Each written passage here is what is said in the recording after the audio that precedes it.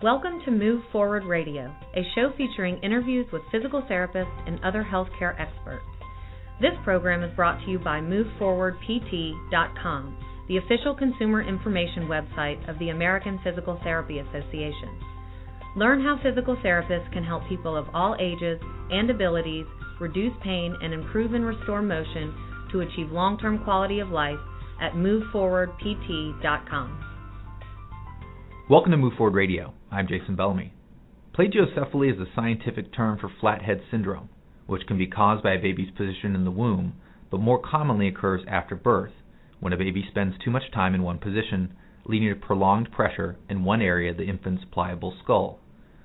Flathead syndrome has been more common over the past few decades as a side effect to the Back to Sleep campaign, which instructs parents to put babies to sleep on their back in order to reduce the risk of sudden infant death syndrome, or SIDS. So what's a parent to do? In today's episode of Move Forward Radio, physical therapists Colleen Coulter and Jessica Corso answer that question, clarifying how parents can follow the recommendations of the Back to Sleep campaign while also taking steps to prevent flat spots. They also explain what treatment to expect in instances where plagiocephaly occurs. As always, input from our guests is for informational purposes only and shouldn't be used as a substitute for individual treatment by a medical professional. With that, here's our interview with Colleen Coulter and Jessica Corso. Colleen, there was a recent study that suggested that about half of 2-month-old babies have flat spots on their head. First, let's just discuss what causes a flat spot, and can there be varying causes? Flat spots, other words called plagiocephaly, have different reasons and causes. Some of them happen in utero, and those that happen outside the intrauterine environment. During pregnancy, it could be reasons that the baby is in one spot and they actually cannot move, and examples are twins are one of the primary risk factors for flat spots, or what predisposes the babies to flat spots, or the twin is usually twin A, and that baby is down in position with twin B floating happily on top and squishing twin A and not having a lot of movement, and the baby is basically stuck. Some of the other reasons are the breech position, where the baby is tail first or leg first and not so much head first, and so the baby actually can have flat spot with breech position as well as torticollis, which is a tight neck muscle. And another reason in utero is lack of amniotic fluid. If the mother has low amniotic fluid, the baby can't swim around and move and change positions as freely as the normal amount of amniotic fluid. So multiple pregnancies, they call it stuck in the container, you're just stuck, or a packaging problem where there's just not a lot of room in there for that baby, whether it's a big baby, small mom, or multiple babies in mom, or the fact the baby is stuck from its position in utero. And then after pregnancy? After pregnancy, we call them where it's a positional preference, and the positional preference could be just from environmental handling, that the baby likes to look to the right, and the families and the parents, the caregivers, reinforce that beautiful looking and alertness and attention to the right or to the left, and they feed in, and that's just, they feed in and keep positioning the baby that way, and the baby keeps looking, the toys are placed on that side. It can also happen because of a tight neck muscle. The baby's born with a tight neck muscle, and it causes the baby to be positioned to where the head is on one side, and very challenging for the baby to turn from side to side. The other would be babies that are left in one position for a long period of time, such as infant carriers, car seats, strollers, and we call those more of container babies, or babies that are just in one position. Jessica might have some more input on this also. Jessica, do you have any thoughts on that? Yeah, I think you have it there with the tightening of the neck muscle can then cause the baby to lay in one direction, therefore their head will be flat on that side, or just like she said, the in utero position will then cause the flatness or cause the tightness of the neck muscle, which will then cause the flatness once they are laying down or sleeping in a certain position. Jessica, is one flat spot any harder to get rid of or potentially more damaging, more lasting than another? So whether it happens during pregnancy or whether it happens from a child being left in one position in their bed too long or in a car seat too long, are any of those really different than another in terms of the amount of potential damage, if that's the right word, that can happen? Certainly not damage, but regarding head shape, if the baby has torticollis or the tightening of the neck muscle on one side, that does have a huge factor on head shape, which does make it more challenging for the baby to self-correct.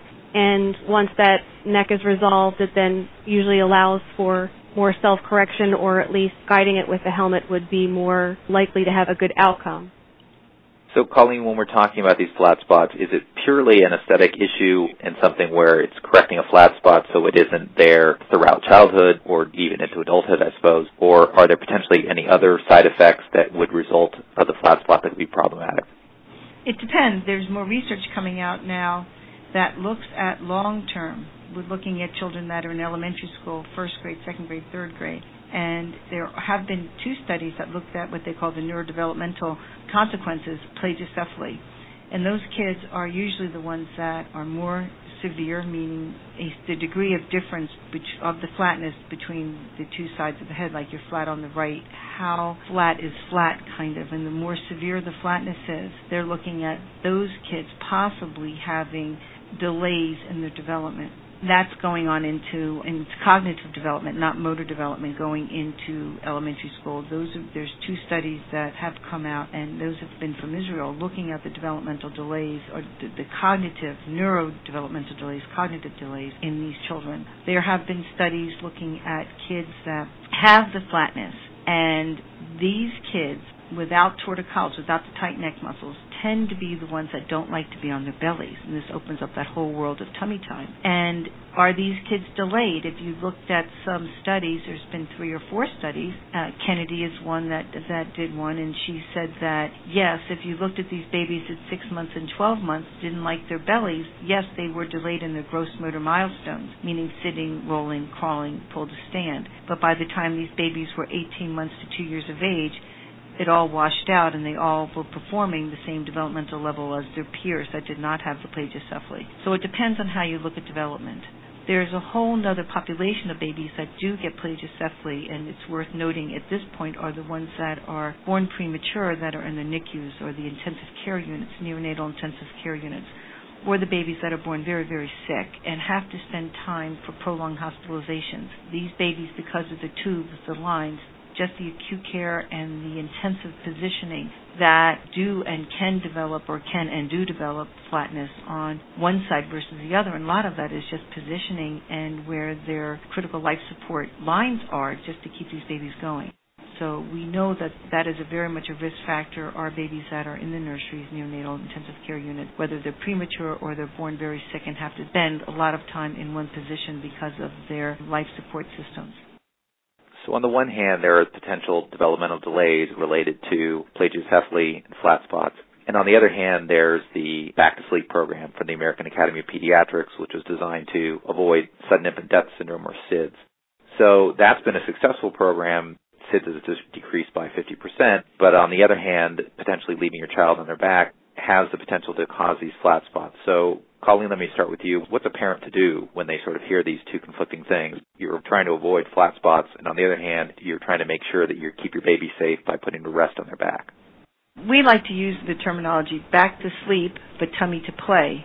And there's got to be a balance between the tummy to play. The tummy has to be supervised, and the younger the baby, the more dependent on the parent and the more supervision, because the baby can't roll and change positions.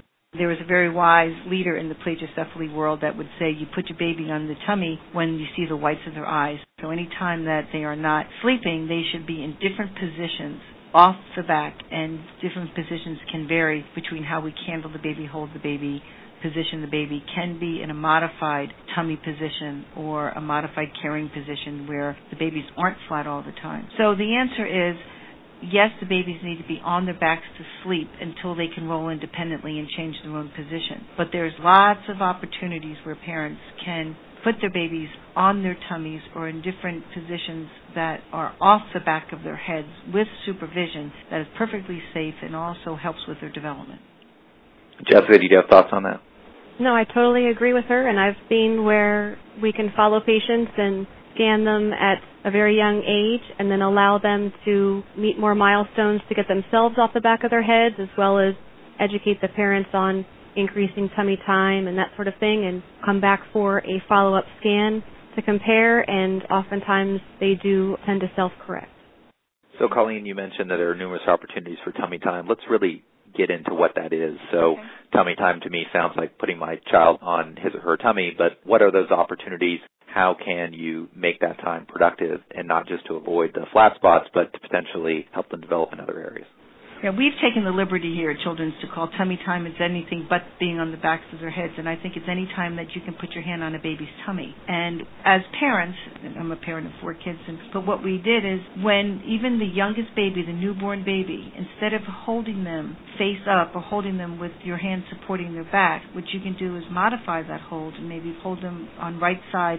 One time you pick them up right side, the next time you pick the baby up, hold with the left side, and then the other was hold like a football with the tummy down and the head supported. As the younger the baby is, the more handling and support we give them as a parents. And as our babies start to hold their heads up and hold their trunks up and become stronger, we innately as parents move our hands down because we say, oh, look how strong you're getting. We hold them on their laps, they're standing. We watch them roll. Every time they roll, that's less handling we have. So the younger the baby is, the more opportunities we have to really change their positions frequently, change the way we hold and carry the baby.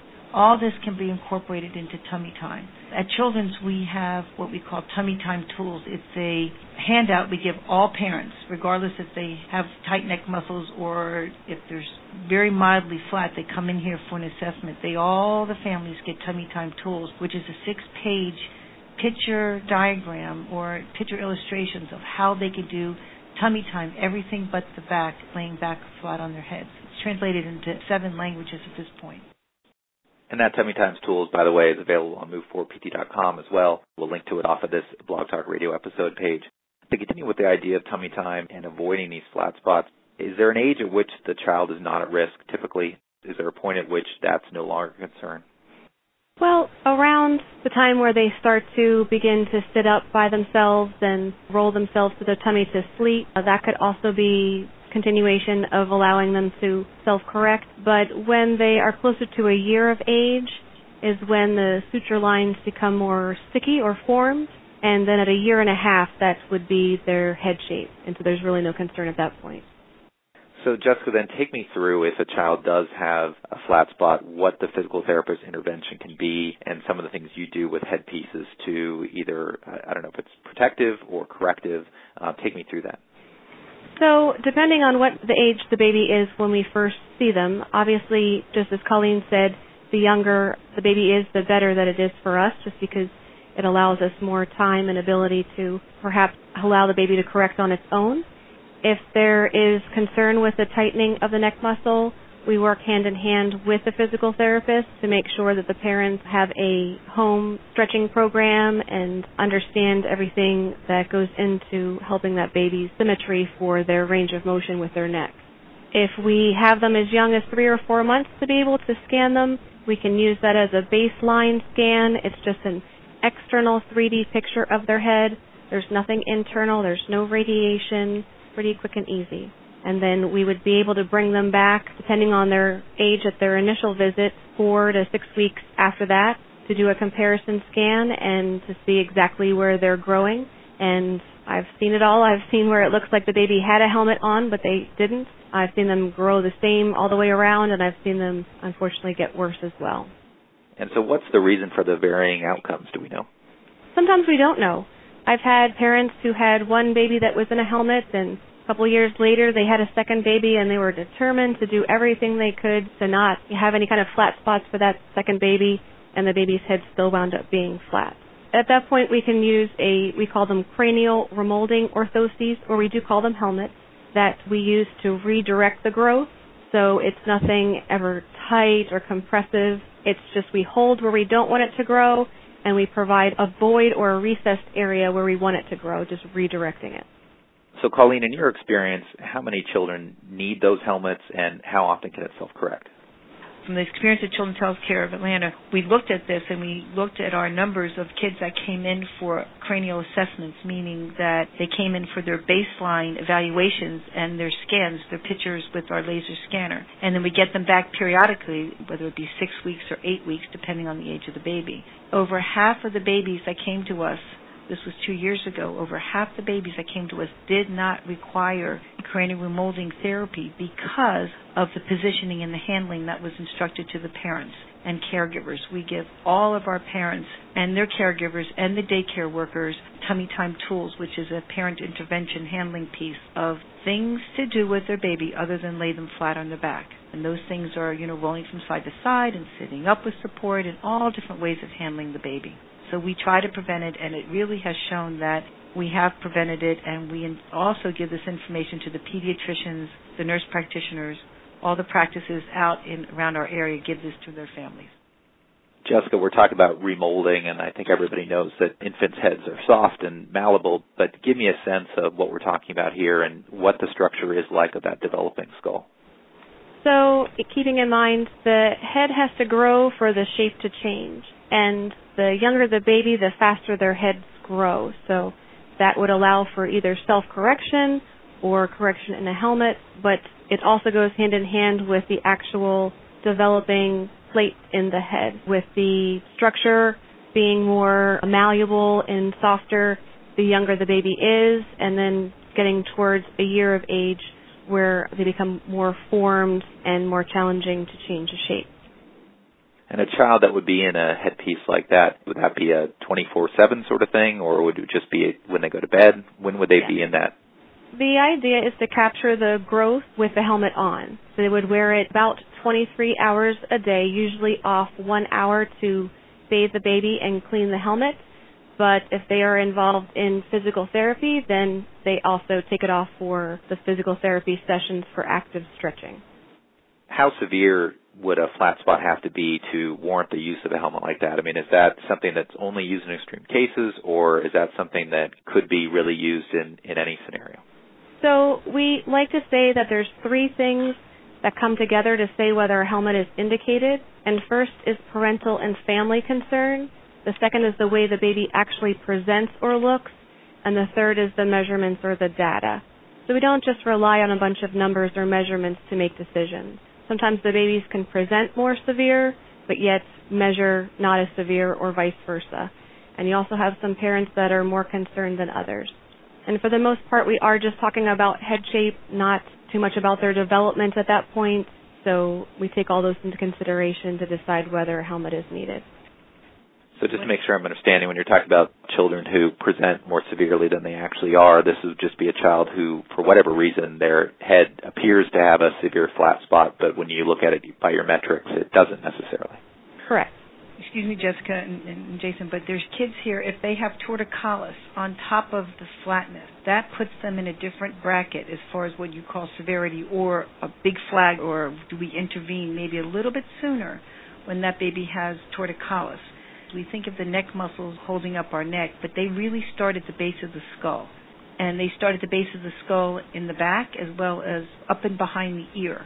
There's different bony prominences that really correspond to the tug and the pull of these muscles. If the tug and the pull are very even, then you have a nice rounded head shape. When the tug and the pull of the muscles on one side's tight, that's torticollis, then you have greater tugs and pull forces on one side that really does affect the development of the skull, especially the skull base. And that can lead to the asymmetry, or what we call the flat spot also. So those two really have to be, it's almost like the rock, paper, scissors, shoot, which one trumps the other one as far as the treatment. If a child comes in with severe torticollis, then we have to address that, because that might be the culprit or the cause for the plagiocephaly. And vice versa, if the child has a really strong movement preference and wants to put that head on that right side, if continue to only look to the right, the neck muscles get tight, so you have a developing or compensatory torticollis. Colleen, let's just continue that thought for a little bit and talk about torticollis. What would a physical therapist treatment of an infant with torticollis, what would that entail? Okay, younger better, and all the studies have talked about that. And as a matter of fact, in publication, as we speak, not in print, through the section on pediatrics, is the clinical practice guideline on congenital muscular torticollis. And that is going to be a evidence-based practice guideline looking at the treatment. So the treatments of torticollis, one is passive stretching through our hands. So like we actually instruct the parents how to get equal range of motion in the side bend and the turn, and the yes and the no, forward and back, turning and then side to side. The other is stretching, or stretching through positioning, really teaching the parents how to gain the range of motion through how they handle the baby, position the baby, put the baby down on the surface. So you're using the surface as well as the parent's handling to gain the range of motion.